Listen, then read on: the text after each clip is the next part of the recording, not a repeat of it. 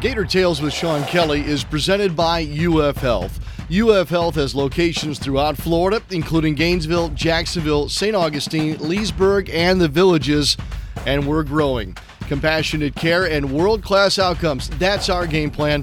Visit ufhealth.org to learn more. Our podcast is also brought to you by Pet Paradise. Hey, Gator fans, for pet fanatics like you, there's only one place who goes all out for your pet the way you do. Boarding, grooming, day camp, and veterinary services all in one convenient location. Pet Paradise and New Day Veterinary Care. Finally, complete pet health care is here for Gator Nation. Hi again, everybody. I'm Sean Kelly, and this is episode 4 of Gator Tales with Sean Kelly. We hope our podcast finds you well. Here in Gainesville, we're coming off of a weekend that featured big crowds. A record-setting crowd on Sunday to watch volleyball take on Wisconsin. It was a 1-3 matchup. And then this past Saturday night, the 12th largest crowd in Swamp history saw the Gators go 1-0 in the SEC and take down rival Tennessee 29-16. Our conversations today revolve primarily around football, both locally here and nationally too. Devin Moore is a sophomore from Naples, Florida. He is a cornerback for the Gators defense. He got his first interception this past week, and he has really made big strides in his second year in Billy Napier's program. Moore is a part of Napier's first recruiting class, and we'll talk today about his family's dedication to service. It comes naturally for Devin, as both mother and father are heavily involved in serving their communities, and Devin is now moving that forward with his young life too. This past Saturday was a big homecoming for a Gators legend, a Super Bowl legend, and now a Mr. Two-Bits legend. Trey Burton returned to campus with his entire family and got to be Mr. Two-Bits prior to the Tennessee ball game. We're, of course, talking about a Trey Burton who played for Urban Meyer, scored 6 touchdowns in one game, 2 touchdowns in a comeback road win against Tennessee, and was a part of the Philly Special, that big play that helped trigger a Super Bowl championship for the Philadelphia Eagles. And finally today, we'll talk with Ian Fitzsimmons of ESPN Radio. Ian was my sideline reporter when both of us served on the lead crew for ESPN Radio's college football broadcasts. Ian and the crew were back in town this past Saturday night to broadcast Florida versus Tennessee. And we'll talk to him about his experience here this past weekend in Gainesville and what he sees nationally as the big stories in college football. So some great conversations lined up for you in this particular episode. I hope that perhaps you'll share a review. We're always ready for some feedback, and you can do so through Apple. Apple reviews of podcasts would be most welcome. You can also feedback directly to me on my Twitter handle @SeanKellyLive. And of course, we encourage you to subscribe and get this podcast on a regular basis if you're enjoying what we're doing with these new episodes.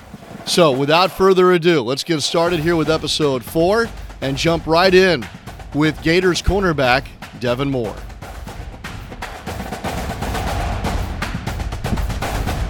My timing to have a conversation with Devin Moore is pretty good. He's coming off of a football game, which was a win for the Gators. He also got his first career interception as a Gator. Congratulations. I would imagine your eyeballs were big and round as that football came your way this past Saturday night. Oh, yeah, most definitely. You know, it hung in the air for a minute. Credit to the D-line and Big Dez, you know, for getting that pressure and the hit on the quarterback to make all that happen. But it was definitely in the air for a minute, and it kind of felt like a punt return to kick return. Was there any kind of a contest working this season to see who would be the first to get a takeaway or an interception? Not really. You know, as a defense, we're just kind of focused on changing the game in any way we can. And especially as a back end, you know, getting our hands on some footballs and trying to change the game. Speaking of changing things, by the way, Devin's a sophomore. He's from Naples. You guys have changed the conversation about the Gators defense, where it was a year ago, where it is now. I think that you guys sense that going through the offseason and then August camp, but how does it feel to finally kind of start to show folks that, yeah, it is a little different? Yeah, it definitely feels good. But as good as it feels, you know, it's important that we still maintain the hunger and humbleness as a defense, continue to improve in practice, and not let our heads get too big. Stay grounded and continue to improve and try and maintain the success and even get better at it. Forgive my manners here. I should have just asked you at the top. How are you doing, by the way? Is everything good? You're in your second year of college now. Yeah, everything's great. As long as we're winning, everything's great with me. Is it easier as a sophomore than it was as a freshman? Oh, yeah, for sure. Going through the program for the first year, you learn a bunch of things, you gain experience, and you continue to follow in the footsteps of the leaders in the previous year. Speaking of leadership, eventually you're going to look back on this and say, I was a part of Billy Napier's first recruiting class at Florida. You may have not thought about that now, but, man, you're a part of history a little bit. Yeah, for sure. And I take great pride in, as a recruiting class, we do too. Just trying to ride for Coach Napier, do anything we can to help him with his success and the success as a team. What was it about him or this place that said, yeah, I'm going to Gainesville? Oh, it was everything, combination of things, Just my family had complete trust in Coach Napier. I had complete trust in Coach Napier. Me being from Florida, the drive for my family to come watch me play, the drive home wasn't really a big issue, only about 4 hours. The academics, being a top 5 public university, and that even improved too. So, and just being able to play SEC football and the history of Florida, the guys that gets to the league, and also just the position coaches they also brought in too. It's a combination of everything. What are you studying? Have you settled on a major yet? Yeah, I'm trying to study finance. Oh, you're way smarter than me then. Was that something from the onset, or did you switch to that? That was something from the onset. I definitely have to give credit to my brother. He kind of paved the way in that field because he's actually an accountant, and ever since he kind of came home from work and talked about the things he does, the interest in that industry has definitely grown on me. And even though accounting might not be my field of study, I definitely think I want to be in finance for sure. Yeah, money. You like money, huh? Yeah, I like money. I like managing money, and I like making it. I'm glad that you mentioned your brother because I do ask around a little bit. I said, I need to know a little bit more about Devin. And family keeps coming up. And it's a family of service, too. How much has that rubbed off on you at a young age? Oh, completely. Just growing up, seeing my mom, even though she doesn't have, anywhere near the highest paying job or even an average paying job, just the service she's done for foster kids and, other less fortunate kids has definitely rubbed off on me. I've been to. You can say her name. Oh, yeah, Patricia Hopper. I've been to a few of their, their little foster events. And, I've had great times there. Just seeing the difference you can make in a kid's life is, just heartwarming and heartbreaking. It's crazy. Yeah. And, on the other side, my dad, he actually, he's a bit more in the sports field. And he's actually helped kids, get scholarships, made coach basketball teams and, tried to be that positive influence that some kids don't have. Probably should say Dad's name, too. Oh, yeah, Chris Moore. Got to give him credit, too. I'm sure with him working with young people and using sports as a vehicle, for you to get a scholarship to come play college football, I can't even imagine as a father, and I'm one too, what that must have felt like for him. Oh, yeah, he's definitely proud of me. The countless hours I put in working and grinding with him is we've been on different fields, different courts, plenty of times, taking plenty of reps. And, it's a big testament to him. And, I just got to give thanks to him for, even though I'm sure he didn't feel like it most of the time or even some of the time after working a long shift at his job. But just the commitment and the confidence he had in me is definitely something to speak about. All right, so service is in your DNA. I think we've come to that. Have you been able to put that service into action a little bit? Or if not, what would you maybe like to start trying to do? Yeah, so at the Florida Victorious events, we get opportunities to work with kids and, commit to some service events. And even beyond that, the relationships I form with kids at those events and people at those events, I try and take it a step further and do some things, not really on camera and things of that nature, to help impact them. And I'd rather keep it that way. I feel like it's more authentic to be the person you say you are behind the camera, not even when it's on. And I feel much better about that. Devin, you're what, 19? Am I guessing that right? Yes, sir. Okay, and you've now been to Greece and South Africa as a part of the Gator Made program, speaking of service projects or service, I guess, endeavors. Did you have a passport? Did you have to get one pretty quick? How'd that all come together? Yeah, I actually had the expedited passport. Never been out of the country. So, yeah, I had to get that pretty quick. What did you take away from those 2 trips? Maybe start with Greece and then the South Africa trip. The main thing I definitely say is the amount of gratitude that I should have. The amount of thankfulness that I should have for the life I live. Those were 2 areas we went to help and committed to service. And, you kind of seen some things that you wouldn't really think of, just in daily life over here. So, it definitely opened my eyes, taught me to be way more thankful. Even one of my worst days couldn't compare to their daily life over there. So, it was definitely eye-opening and life-changing for sure. What was the hardest thing about the work over there? The hardest thing, just seeing some of the conditions and, just even after leaving and committing to service, knowing that, there's plenty of other people that didn't have access to the service and aren't going to have access to the service. That's probably the hardest part. Okay. There had to be something fun too, right? Oh yeah, for sure. Just the vibe with everybody that went. We're all close. We got even closer on the trip. We had great times for sure.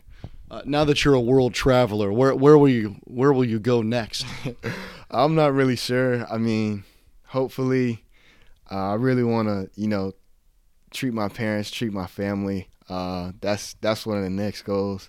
We haven't really had a proper family vacation ever, so I got my eyes set on the Bahamas though, and I'm gonna try and work to get there. Okay, fair enough. Is there a nickname I should know about? Yeah, people in the locker room and around the facility call me Demo. Demo. So can I use that on the air? Yeah, for sure. And then everybody will know, right? Yeah. Other than your career as a financier / accountant, world traveling, and Power 5 Florida Gator football player, anything else out there that you find time for these days?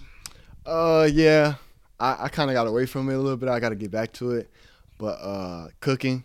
I'm a big cooker. I try and get busy in the kitchen a little bit. So where's that come from? That really comes from both of my parents a little bit, and just really just one of my hobbies. I kind of just developed it. I kind of I like knowing what goes in my food. So just being able to dress up some food the way you want it, making it your version, putting your spices and everything on it. I get a big enjoyment out of that. Chef Demo, hopefully will have me over at some point, and if I do get that invite, what will you prepare for me? Well, it depends what you're looking for. If we're trying to go a little bit more of the healthy route, I like to make unhealthy things a little bit more healthy. So, I did air fried lemon pepper chicken wings, and let me tell you, they were crispy and they're good. What's the secret? Bacon powder. You got to put baking powder on them. Wait, hold on. Bacon powder? Baking powder. You heard it here first, people. Baking powder on your Hold on. As in bacon, like with bacon and eggs, or baking powder? No, baking powder. Okay. Yeah. Boy, because, man, once you said bacon powder, I was like, either he means baking powder or I have just uncovered the greatest powder in the history of all powders. Yeah, baking powder for sure, because just applying that, and when the fat renders and cooks, that's how you kind of get your crispiness and without having to fry it. It's a great tip. Thanks for teaching me something today. And here's to the next interception for you. Thank you.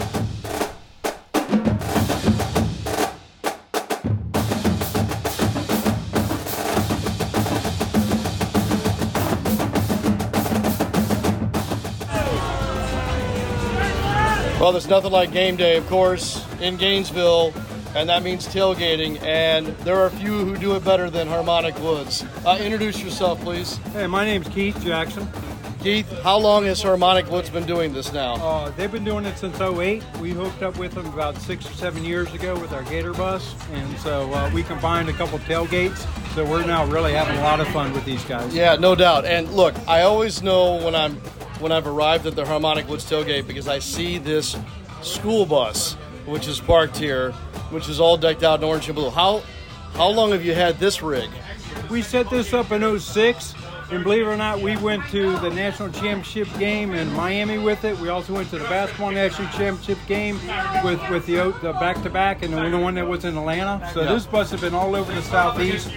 You know, we've been to Baton Rouge, we've been to Tuscaloosa, we've been to Auburn. So we travel. And you redid this bus yourself?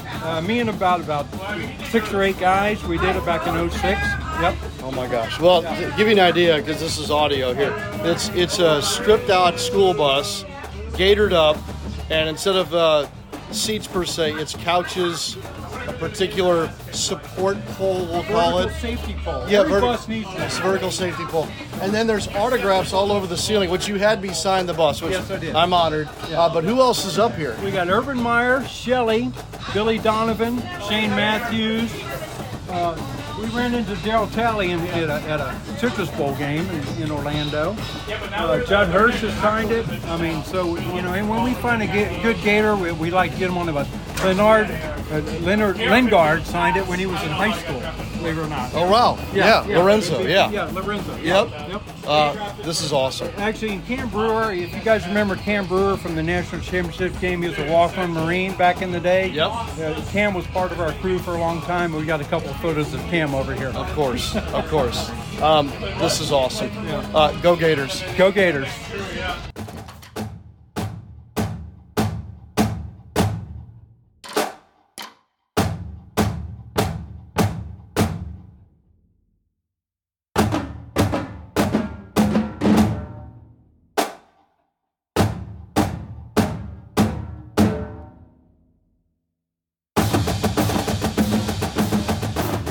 He is a Florida Gator legend. He is a Super Bowl legend, and now he's also Mr. Two Bits. It's Trey Burton who joins us. Trey, hello. How was your weekend?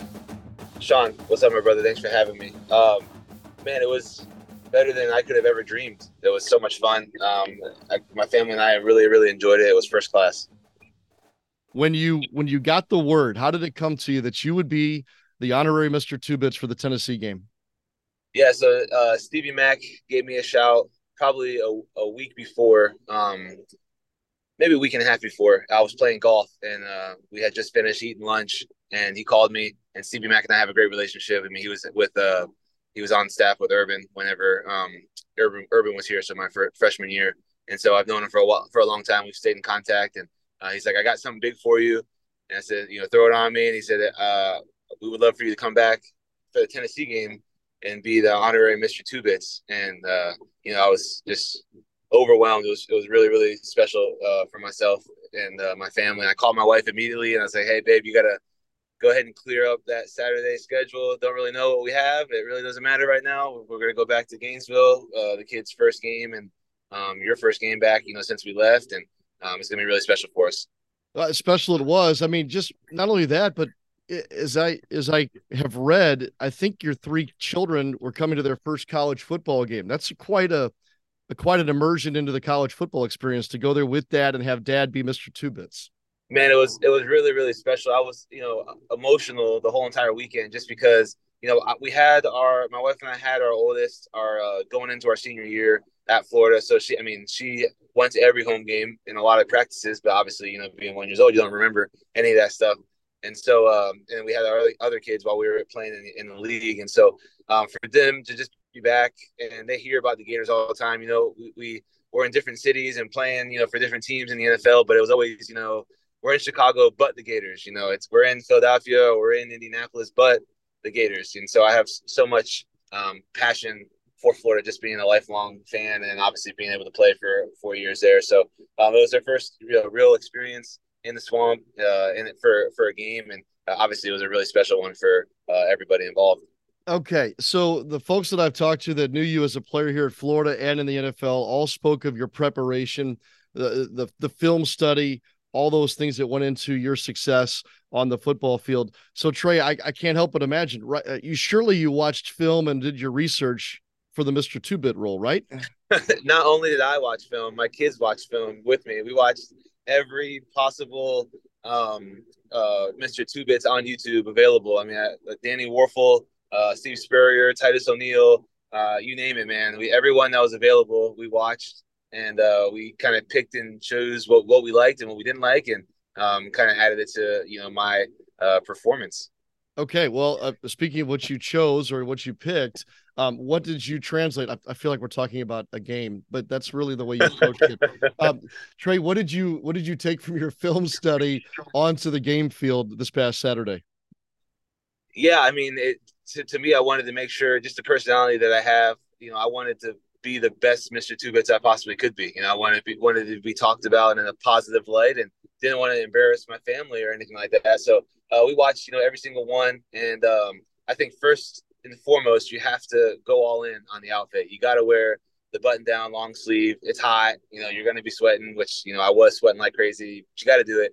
And then I have a belt that there's a Florida State golf tournament that we're playing every year in Tampa, and so they gave us a belt last year for the tournament. So I threw that on, and then you got to go pants as well. Obviously, just you got to go all in on the outfit, in my opinion. And so, and I'm a big visor guy, so I added my own little touch with a visor. I know Mr. Two Bits didn't originally wear a visor, but that was first and foremost. And I think second, you can't just sit in one spot and kind of circle around. I feel like you kind of have to move and kind of get every corner and every section of the swamp involved. And so I kind of felt like I was moving a little bit too much as I was doing it. People were looking at me, trying to get out of my way and making sure that I didn't run into them and those types of things. But I just wanted to bring as much juice as I possibly can. That's not necessarily me. I don't really like to do that. I'm not really the type of guy that needs to be hyped up and, does the hyping up. I'm more of a quieter guy. So I kind of had to go into a different mode to do that. But yeah, I just wanted to make sure that I was talked about, up with one of the best honorary Mr. Two Bits. Oh, you nailed it. All right. And it was a very athletic performance. I will give you that. I have to wonder, did you see everything? Can you still visualize everything? Or did you kind of get blinded by the atmosphere a little bit? Yeah. I saw everything. I felt like I was in the zone. I felt like it was, third down and I was in a little groove on offense, and the coach was third down short, and the coach was going to call a route for me to get open and get us the next first down. And I was zoned in, man. I was ready to rock and roll. I was fired up.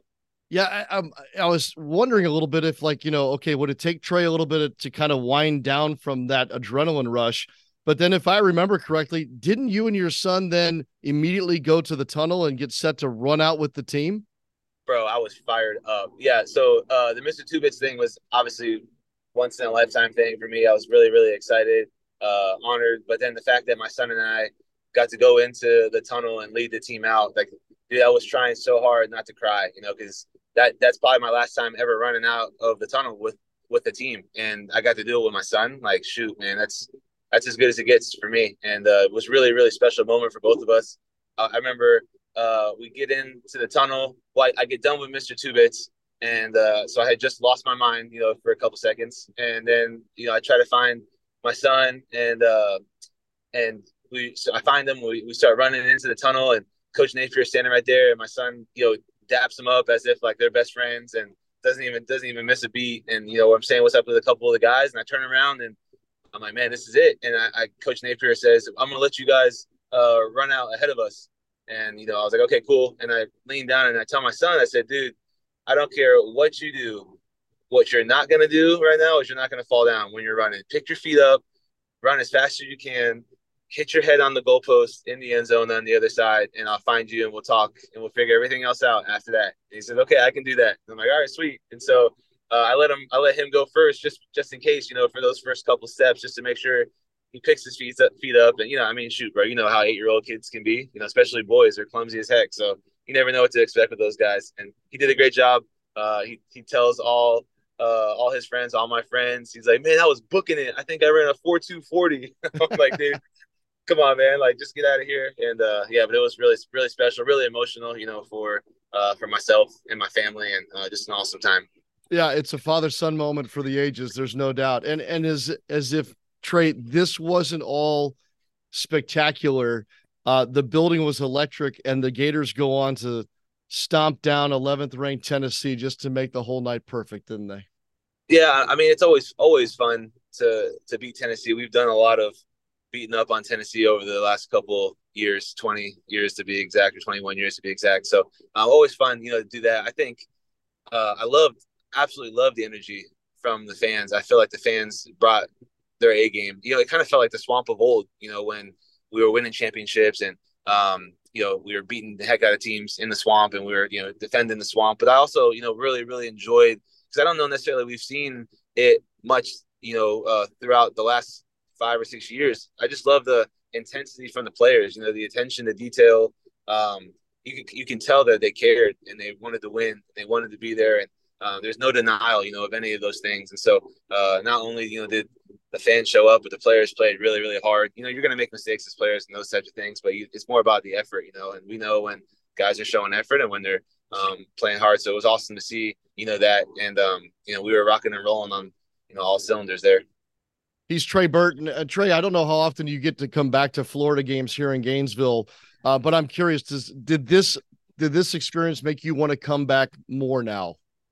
Yeah, man. I mean, so I come back as much as I can. I haven't been to too many games. I do a lot of like off-season stuff, like pro day and spring practices, just because it's super kid friendly, and my kids really enjoy that. That time where they get to see the guys and the facilities and those types of things. But I come back as much as I can. It's more of a time thing, with 3 kids and running around all over the place with them. It's kind of been tough, but I've always been open to coming back, and I'm just really, really, really, excited and really happy for the way that things are going now towards the former players. Obviously I'm done playing. I'm not there anymore.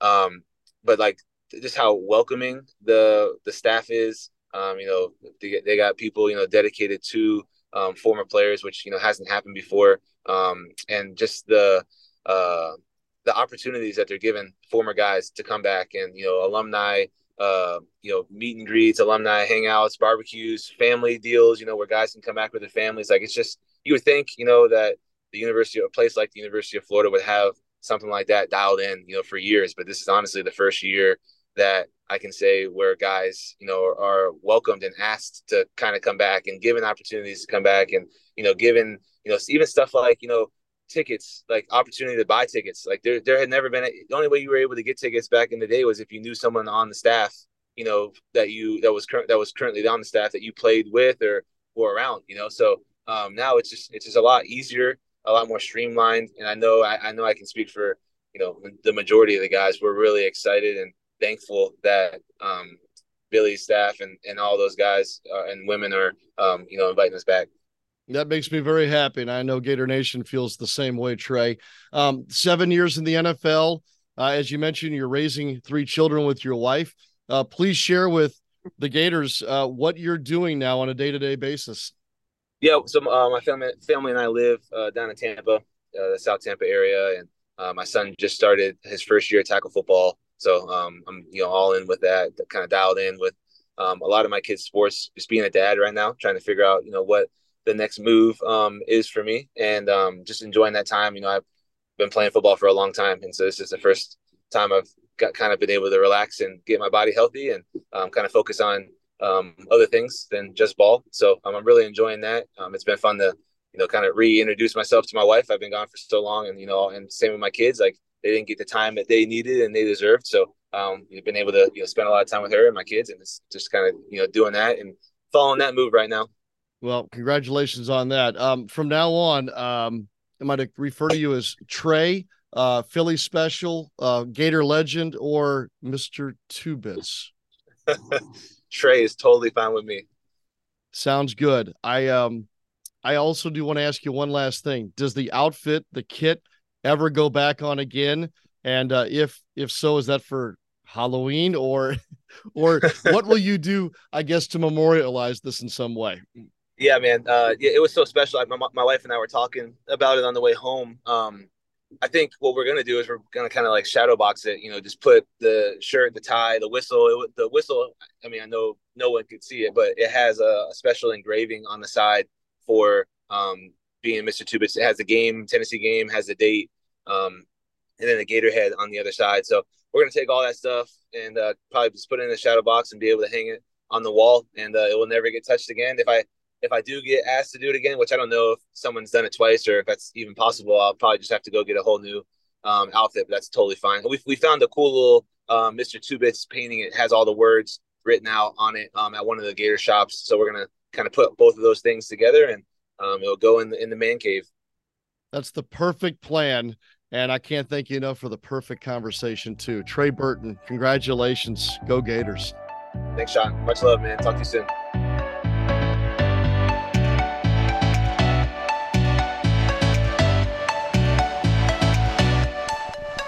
Well, when I walk through the Heavener training facility, there's no day where I don't find something new and cool to take a look at. So here, all of a sudden, I'm wandering through, and Gabrielle Essex, she's a junior from Hoover, Alabama, and on the Gators volleyball team.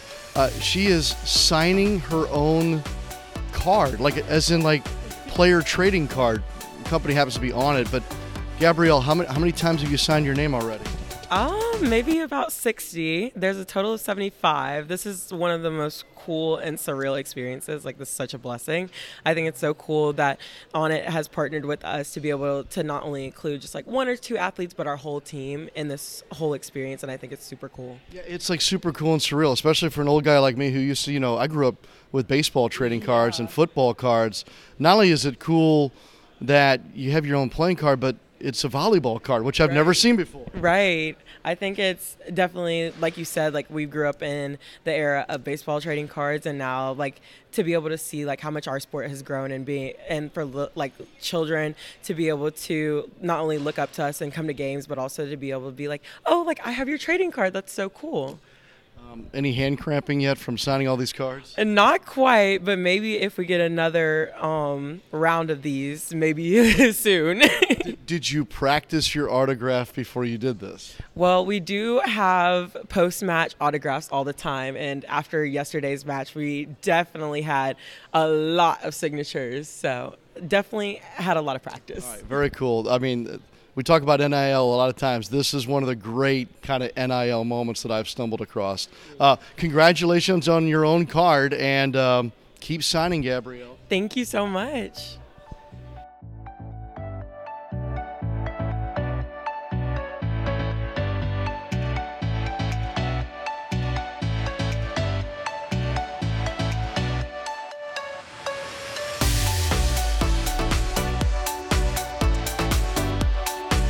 All right, well, let me just start by saying this is a guy who will be a lifelong friend for me. So full disclosure, before we start visiting, we've shared many a meal and many a escape from college football stadiums during a certain period during my days at ESPN. But proud to bring to the Gator Tales podcast Ian Fitzsimmons from ESPN Radio. He is the sideline reporter for the lead broadcast for college football along that national network. Let's also mention that he is a nationally renowned talk show host featuring weekdays. Renowned. It's better than infamous. That's probably more accurate. Yes. Now, if we go with the Three Amigos reference, you're infamous, I guess, just to drop a little movie line there. But you can also refer to me as El Guapo. But anyway, go ahead. Yes. A plethora of piñatas, Ian. Great to see you, my friend. You too, brother. Hey, thanks for doing this. And obviously, there were two reasons why. Well, there's three. One, I just like talking to you. The second reason is that you and your crew were at the Swamp this past Saturday as Florida took on Tennessee. And then I also wanted to have you on. We're 3 weeks in now, basically, and kind of take the pulse of college football from a national perspective as well. Let's start with your experience this past Saturday night. A pretty remarkable win for the Gators. And a very important one, I think, here early in the Billy Napier era. How did you guys frame it up? Yeah, and I wasn't going to mention this going into the game, but, I just felt like this is one that Napier really needed. And I wouldn't say had to have, but needed to have in his young career, head coaching career at Florida. And I implore Gator fans, give this man time. I mean, look at the way he's recruiting. You lose Trey Wilson early in the game, and you still find a way to get a win. And Trey Wilson's going to be special. I mean, 3 could play for me anytime. That dude is. I mean, he's just electric with the ball in his hands. So, and then that coaching staff are some of the best football minds assembled. Jabbar Jalouk is one of the more underrated running backs and recruiters in all of college football. Look what he did in getting Etienne and Johnson, 2 fellow boot boys from a proud son of Louisiana. But to get those guys, Johnson to follow him from Louisiana, Etienne to come from Louisiana, where Jabbar Jalouk has all those Louisiana roots, going to Frederick Douglass High School, and coaching at LSU, where he mentored Leonard Fournette. He can recruit, man. Darnell Stapleton's one of the best O-line coaches in football and another hell of a recruiter. When you got that Super Bowl ring with the Pittsburgh Steelers, that's a good thing to show to recruits, right? I mean, so, give Knapp time, because, he's going to get it done. And I'll give you the ultimate example as to why John Wooden used to preach patience as the ultimate virtue.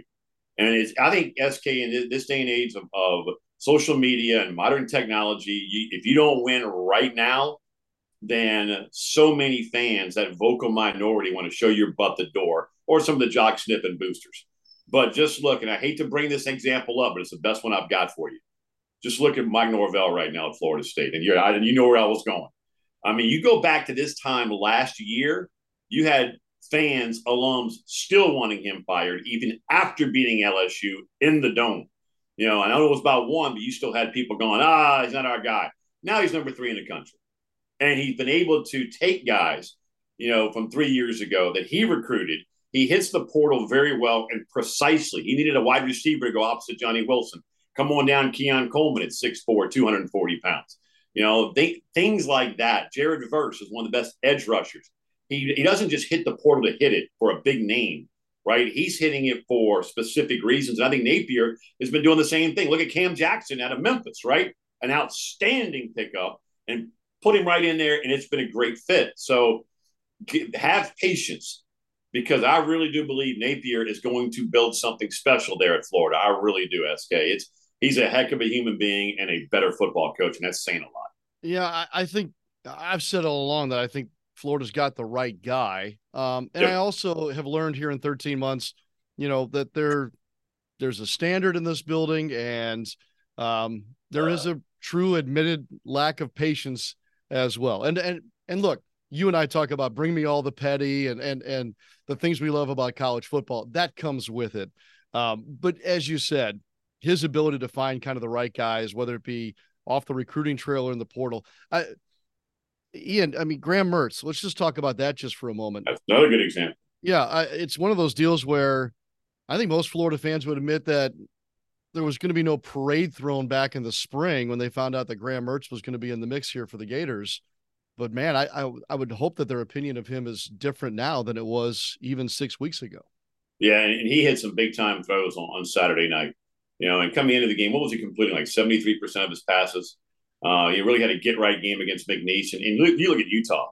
Look, I promise you, folks, Morgan Scalley, the defensive coordinator there at Utah, and Kyle Whittingham, Scalley, before the season began, told me this is the best defense he's ever had at Utah, including the one he played on in 2004 when they were the original BCS Busters, going undefeated with Eric Weddle, right? And Sione Pua played, a decade in the league for the Cincinnati Bengals. I mean, all of those NFL guys that were on that 2004 team, Scalley told me this crew is better.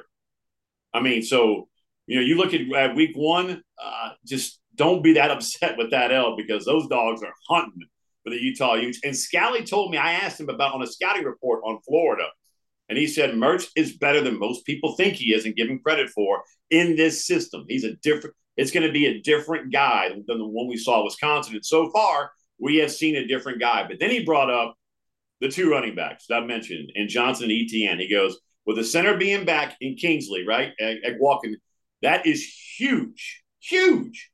To go with those 2 backs, man, Scalley said, if they're on, they win. And guess what? They were on, and they won. So, it's impressive. It really was. It was a very impressive performance, especially on the ground. That ground game was just absolutely vicious. And Etienne had a coming out party. I mean, that's a great 1-2 punch. It's one of the best 1-2 punches in the SEC. and I put it up there maybe top 10 in college football. I think Corum and Edwards are number 1 in Michigan. But these two, man, that 1-2 that you got there, SK, they can tote it. Yeah, they're a lot of fun to watch. Ian Fitzsimmons, ESPN Radio, with us here.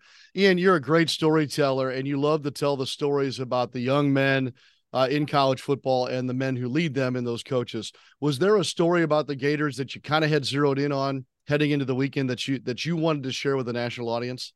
There's a couple of them that we did, actually. One was Owen Johnson and ETN and the relationship with Jaluk. I love, because ETN's mom really developed a unique relationship with Jaluk, and because she, he didn't want to follow his older brother to Clemson. He wanted to kind of carve his own path, and that's where Jaluk was really influential when he was recruiting him to Louisiana, and obviously got him to go to Florida.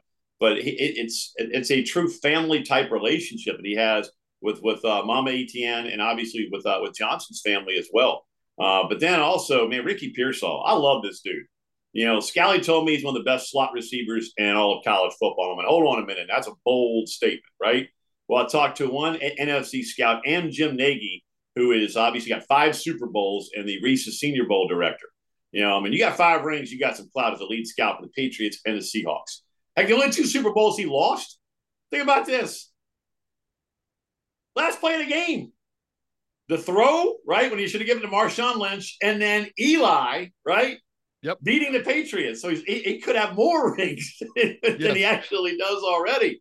But I asked him about Pearsall, and he goes, no, Scals is right on. He is one of, if not the best slot receiver in football. And transferring over from Arizona State, he had a good relationship with Anthony Richardson. You lose him to the league. And I asked him, when did you realize things were clicking with Graham Mertz? And he said, the moment he got here. And he said, it was a great line. He goes, we were just like peanut butter and jelly.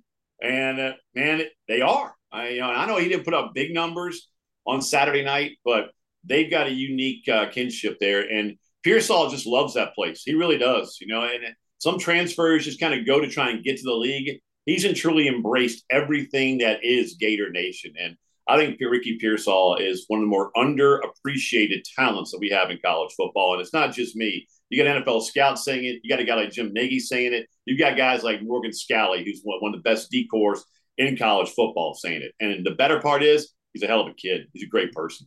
Yeah, I've got to go become real fond of him here, and I'm so glad. And he said, look, the decision to come back for the second year, I thought he could have gone into the draft if he wanted to. Obviously, he'd have been around a 5th round pick. Yeah, I agree. Yeah, he's getting drafted. He'll improve that significantly, but that wants to make it more than just a one and done thing here at Florida. I think he, in talking with him, Ian is really pleased with his decision. So that's fantastic. Tell you what, Mertz got teary-eyed with me in our post-game interview. I mean, he welled up a little bit just talking about the win over Tennessee and, how he truly just loves Florida and everything about it. And he was even surprised as to how much that he is just it took the deep dive into everything that is Gators. And he embraces it, man. And he had a great line at the end of that, whatever the hell that was at the end of the game. We're sitting there with the timeouts taken by Josh Heupel, which was so stinking petty. Now, I know we'll get into this in a minute. But Mertz just looks at me. He's my post-game interview. And I said, what the hell's going on out here? I mean, I'm on the field with him. And he said, man, if this doesn't sum up Florida, Tennessee, I don't know what does. But he really did. He kind of got emotional, man, talking about how big this win was for this team going forward into next week, right? And the week after that, and building on it. He has a true passion for everything blue and orange already. That's impressive. You mentioned the end of the game. Look, we'll start with the fact that you're from Folsom, Louisiana, which is crazy town enough. But you've been through enough college football now, Ian, that you've come to expect the unexpected. That was an unexpected finish to Florida, Tennessee this past Saturday.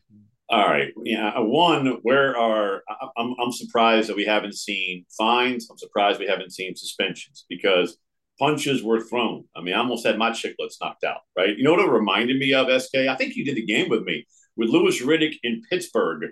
I think you were there. It may have been Kesty, Mark Kestisher. But anyway, there was a fight that broke out between the Saints and Steelers. And this is years ago. You probably remember it because you were in New Orleans at the time. Yep. It was on the Steelers sideline, and I mean, I'm talking all-out brawl. My dumb butt's going in to try and pull someone, like, hey, break it up. And Riddick is singing and live on air, Fitzsimmons, get the hell out of there if you want to keep your teeth, right? So that was the only one on field that was worse than what I just saw, or at least proximity to me. Yes. And it was nasty. And Josh Heupel should be ashamed of himself. And I like Josh a lot. I've known him for a long time. But calling that timeout with 4 seconds to go, saying he just wanted to get the ball back and try and score, you need 2 scores with 4 seconds. The math doesn't work. It was petty to call the timeout. And as you mentioned, you and I are all about some college football pettiness. I mean, in the Big 12 championship game, when the Baylor band comes out, right, and you had the UT logo, and then the Oklahoma State bands come out, and they do the Oklahoma logo, right? And the year that Texas and Oklahoma have announced they're leaving the Big 12, that's the kind of petty I'm here for. Not what we saw on Saturday night. Josh Heupel and the Tennessee Volunteers almost started an all-out brawl. And I had several head coaches, unsolicited, around college ball. One is in the top 10. Heck, two in the top 10. No, 2 in the top 12 or 15, whatever. Text me going, what in the heck was that? One coordinator shot me a text saying that could have given college football such a ridiculous black eye on a day where we had no top 25 matchups, but we had some great games like ours, like Bama being pushed to the limit, Colorado State almost pulling off an upset. And none of that would have been talked about if that escalated anymore. And full credit to the Florida coaching staff, man, and training staff, because I mentioned Jaluk and Stapleton. State went back to his playing days, man. He looked like he was about to get down that 3-point stance and fire off at his own guys going, get out of here, right? Get back to the bench. But that was almost just an unbelievable black eye on college football, and it was totally uncalled for. Yeah, I'm glad it didn't get any worse than it already was. Oh. You're right. Let's talk about positive things in college football, or the things that interest you most, Ian, and then I'll get you out of here. But give me that national perspective. I heard earlier today, no great team, a lot of good teams. Obviously, Deion Sanders at Colorado. These are the things that's the story. Yeah, okay. Take it from there. I hate to say it, but think about this. How many? And I'll give this a minute. I'll continue to rant for a moment while you think about it. But I was hosting Big 12 Today last week on SiriusXM with Gabe Eicher, former All-American center for Oklahoma. And he brought this up organically during a break, and then we took it to the air because it really is a fascinating question. How many college football programs right now, of the 130 plus we have in big boy college football, would not fire their head coach at the end of this season to hire Deion Sanders? I couldn't come up with 10. I know. And look, That's I heard crazy. you 10. I know. And I heard you say this live on your show with Amber Wilson the other night on ESPN Radio. Gabe. Yes, I did. I'm a great thief, as you know. Right. And so, I stopped driving. You text me. Text you, pump the brakes. Pump the brakes. And you stiff armed me on the way back out of that. And I said, all right, I'll see you on Saturday. And I was supposed to have dinner with you to discuss this, but you cheated on me. You had dinner with Kesty and the crew on Thursday. I thought it was Friday. I just thought you were running from my Deion Sanders conversation. No. This Voice of the Gators thing and my Friday home nights are a little different around this town. Yes. That's a great pep rally you guys do, by the way. I almost went, but I didn't have an Emmy. My hard charging days are over. I was in bed by 9. Yeah, well, but the stories that you have, hold on to, that's for sure. But hey, so do you agree or disagree? 10. I'm not commenting on that. I'm not. Now, Strickland wouldn't. He's one of my 10, right? But huh? Say again? No, he would not. He would not do it. Not. Correct. Yeah. Not. Like Nick Saban, Georgia, Mike Norvell now at Florida State. You said this last year or even the beginning of this year, right? You might still, no. Especially after Deion's Knowles comment.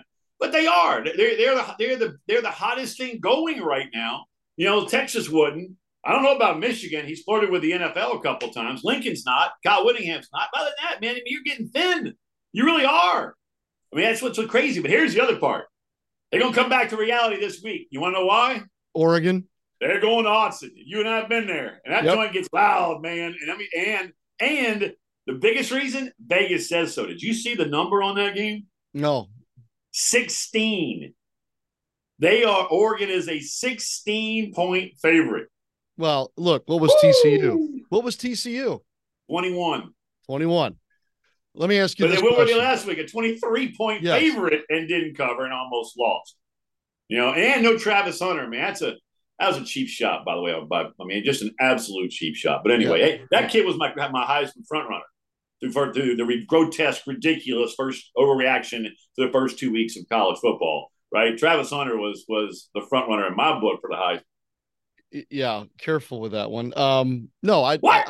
Who you have is better? No. You said your over exuberant hot take to come out of the gate there. Let's just again. Now let me ask you this though, and then I'm going to be out of time. But let me ask you this: what if Colorado State had won this past weekend? Which, by the way, they were on their way to doing so. Yep. Would all this have quieted down or what? No, I don't think so. I said before the season started, if Deion wins, if he covers that number, his win total by Vegas in a future wager, and I am a wagerer, right? I mean, that's all there is to it. I mean, I have been since I came out of the womb. Yes. So I said if he covers the 3.5, over under on wins this year was 3.5. He hits that, he's coach of the year because I'm sitting there going, there's no way this is going to work in year one. Well, he's 3/4 of the way there. He ain't getting it this week, but I mean, he's behind the scenes. He's done a remarkable job, and he is arguably the biggest story going right now in all of college football. And behind the scenes, he coaches those dudes hard. I mean, as hard as you can by the NCAA limitations that these coaches are handcuffed with in this day and age, as far as the amount of contact you can and can't have, how many times you can actually go full go. And instead of just stud and all that stuff. So he is, man. But I'll tell you this also, SK, I know you're up against it. Georgia's still the best team in the country to me. I haven't seen them in person yet. I will in a few weeks. I saw Florida State week 1 against LSU. They're right there in the mix. Michigan is right there in the mix. And Texas, still not saying it yet, but they are about as close to being back as we have seen in a very, very, very long time. That's a damn good football team. All right, that tees up the last question perfectly. Let's fast forward. It's now November the 1st. Is Deion Sanders in Colorado still the biggest story in college football, or in your estimation, there's something else? What would that be? November 1st? That's college football playoff time, man. That's the biggest story. In the moment right now, in the moment he is, but by then it's going to be who's number 5. And who's number 6, right? And is the committee getting it right? And look, every year we see some team come out of nowhere. You and I called the Cincinnati-Alabama game, right, in the college football playoff. Last year was TCU. We always see a team preseason top 10 that falls out of top 25, like Texas A&M last year, preseason top 10, end up with a losing record. Those will be the storyline, come late November when we're trying to figure out who the 4 are in when it comes to the college football playoff. Ball don't lie, right? Ball don't lie. But you're not going to tell me who it is. What's that? But you're not going to tell me who it is. Who the 4 are? Yeah. Well, I'm a little skeptical on my Bama pick right now. They got to figure out that quarterback thing in a hurry. I mean, because it just looked nasty against the greatness of the Bulls of South Florida, right? I mean, that was ugly. But I had it at the start of the season. I had Florida State. Sorry, I had Alabama. I had Georgia. I had Ohio State. Those are my 4 to start the season. Washington is now starting to scare me a bit. SC, if they can tackle, they're starting to scare me a little bit. And Texas is starting to scare me a little bit, right? So those are my 4. I'm not backing off of it right now because Alabama's got enough meat left on the bone in order to go ahead and make a run, even with that L. Well, you'll be working the national championship, and you've got a great schedule ahead of you, so safe travels. It's great to speak with you, my friend, and I appreciate you all coming on with us.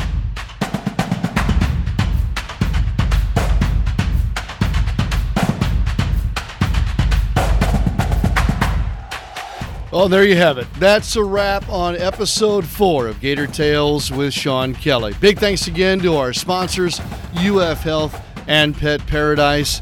Even bigger thanks to my guests today, Devin Moore, Trey Burton, and Ian Fitzsimmons of ESPN Radio. Leave me a review on Apple Podcasts. Send me a tweet if you don't mind, or I guess it's an X, at Sean Kelly Live. Have a great rest of your week, whatever week this is for you. And we'll see you next time on Gator Tales with Sean Kelly.